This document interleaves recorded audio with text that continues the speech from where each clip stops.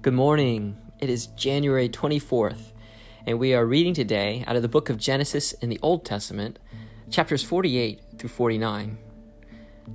One day, not long after this, word came to Joseph, "Your father is failing rapidly."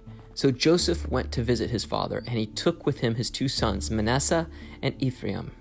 When Joseph arrived, Jacob was told, "Your son Joseph has come to see you." So Jacob gathered his strength and sat up in his bed. Jacob said to Joseph, "God Almighty appeared to me at Luz in the land of Canaan and blessed me. He said to me, 'I will make you fruitful and I will multiply your descendants. I will make you a multitude of nations, and I will give this land of Canaan to your descendants after you as an everlasting possession.' Now I am claiming as my own sons these two boys of yours, Ephraim and Manasseh, who were born here in the land of Egypt before I have arrived. They will be my sons, just as Reuben and Simeon are. But any children born to you in the future will be your own, and they will inherit land within the territories of their brothers Ephraim and Manasseh. Long ago, as I was returning from Paddan Aram, Rachel died in the land of Canaan. We were still on the way, some distance from Ephrath, that is, Bethlehem. So with great sorrow, I buried her there beside the road to Ephrath." Then Jacob looked over at the two boys. "Are these your sons?" he asked. "Yes," Joseph told him. "These are the sons that God has given me here in Egypt." And Jacob said, "Bring them closer to me so I can bless them." Jacob was half blind because of his age, and he could hardly see. So Joseph brought the boys close to him, and Jacob kissed and embraced them. Then Jacob said to Joseph, "I never thought I would see your face again, but how God has let me see your children too." Joseph moved the boys who were at their grandfather's knees, and he bowed with his face to the ground. Then he positioned the boys in front of Jacob. With his right hand, he directed Ephraim toward Jacob's left hand, and with his left hand, he put Manasseh on Jacob's right hand. But Jacob crossed his arms as he reached out to lay his hands on the boys' heads. He put his right hand on the head of Ephraim, though he was the younger boy, and his left hand on the head of Manasseh, though he was the firstborn. Then he blessed Joseph and said, "May the God before whom my grandfather Abraham and my father Isaac walked, the God who has been my shepherd all my life, to this very day, the angel has redeemed me from all harm. May he bless these boys. May they preserve my name and the names of Abraham and Isaac. And may their descendants multiply greatly throughout the earth." But Joseph was upset when he saw that his father placed his right hand on Ephraim's head. So Joseph lifted it to move it from Ephraim's head to Manasseh's head. "No, my father," he said, "this one is the firstborn. Put your right hand on his head." But his father refused. "I know, my son, I know," he replied. "Manasseh will also become a great people, but his younger brother will become even greater, and his descendants will become a multitude of nations." So Jacob blessed the boys that day with this blessing: "The people of Israel will use your names when they give a blessing. They will say, 'May God make you as prosperous as Ephraim and Manasseh.'" In this way, Jacob put Ephraim ahead of Manasseh. Then Jacob said to Joseph, "Look, I am about to die, but God will be with you and will take you back to Canaan, the land of your ancestors. And beyond that, what I have given your brothers, I am giving you an extra portion of the land that I took from the Amorites with my sword and bow." Then Jacob called together all his sons and said, "Gather around me, and I will tell you what will happen to each of you in the days to come. Come and listen, you sons of Jacob. Listen to Israel, your father. Reuben, you are my firstborn, my strength, the child of my vigorous youth. You are the first in rank and first in power, but you are as unruly as a flood, and you will be first no longer. For you went to bed with my wife. You defiled my marriage couch. Simeon and Levi are two of a kind. Their weapons are instruments of violence. May I never join in their meetings. May I never be a party to their plans. For in their anger they murdered men, and they crippled oxen just for sport. A curse on their anger, for it is fierce. A curse on their wrath, for it is cruel. I will scatter them among the descendants of Jacob. I will disperse them throughout Israel. Judah, your brothers will praise you. You will grasp your enemies by the neck. All your relatives will bow before you. Judah, my son, is a young lion that is finished eating its prey. Like a lion, he crouches and lies down, like a lioness who dares to rouse him. The scepter will not depart from Judah, nor the ruler's staff from his descendants, until the coming of the one to whom he belongs, the one whom all nations will honor. He ties his foal to a grapevine, the colt of his donkey to choice vine. He washes his clothes in wine, his robes in the blood of grapes. His eyes are darker than wine, and his teeth are whiter than milk. Zebulun will settle by the seashore, and will be a harbor for ships. His borders will extend to Sidon. Issachar is a sturdy donkey, resting between two saddle packs.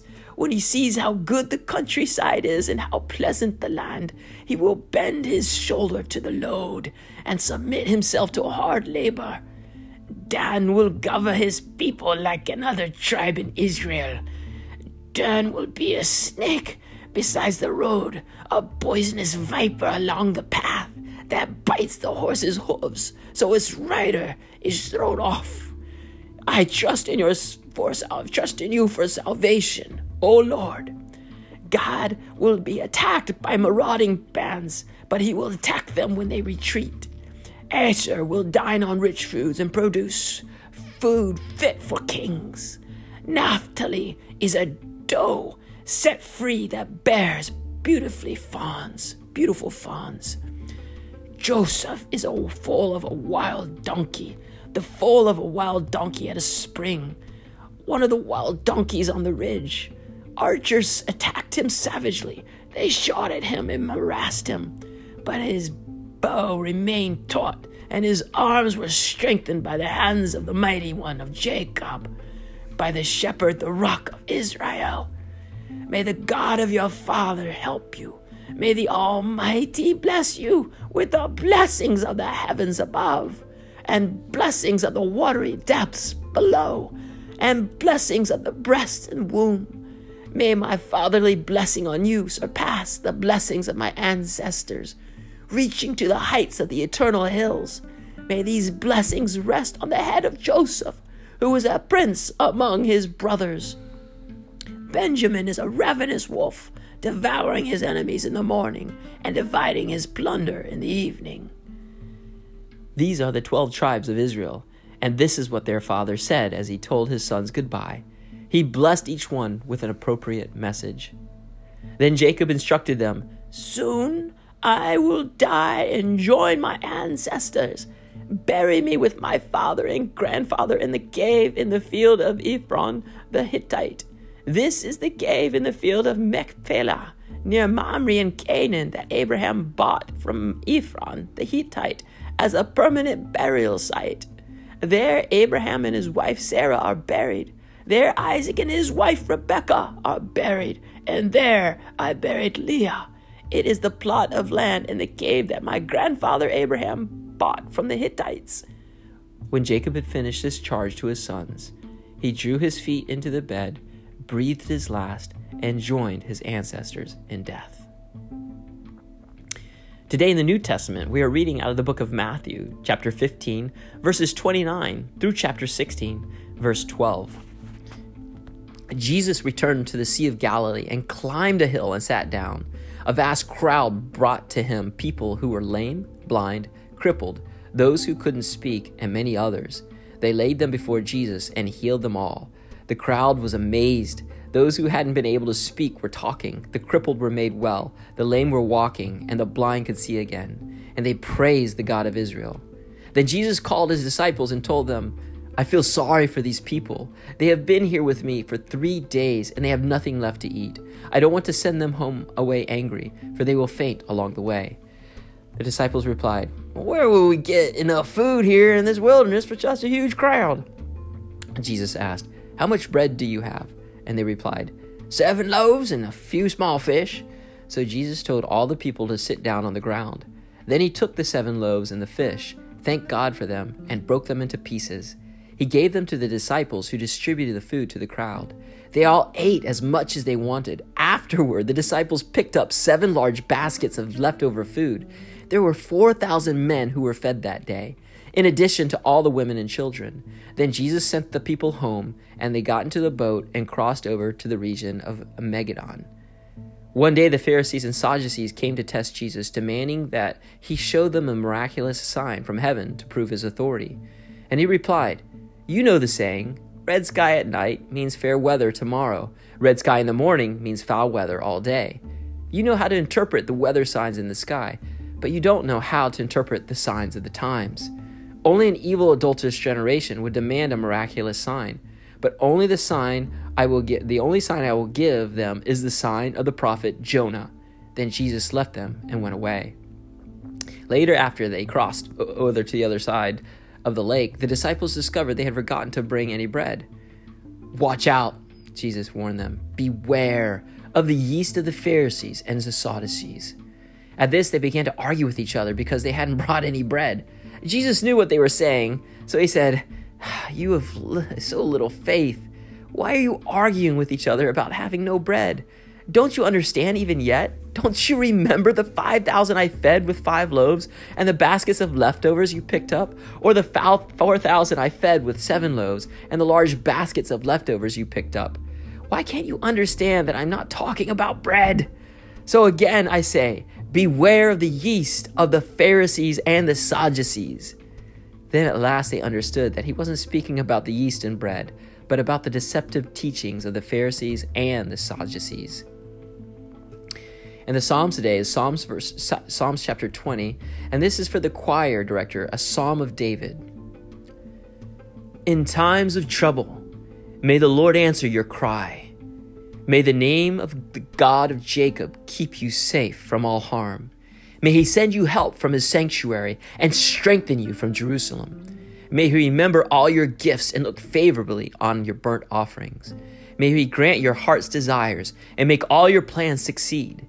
May we shout for joy when we hear of your victory and raise a victory banner in the name of our God. May the Lord answer all your prayers. Now I know that the Lord rescues his anointed king. He will answer him from his holy heaven and rescue him by his great power.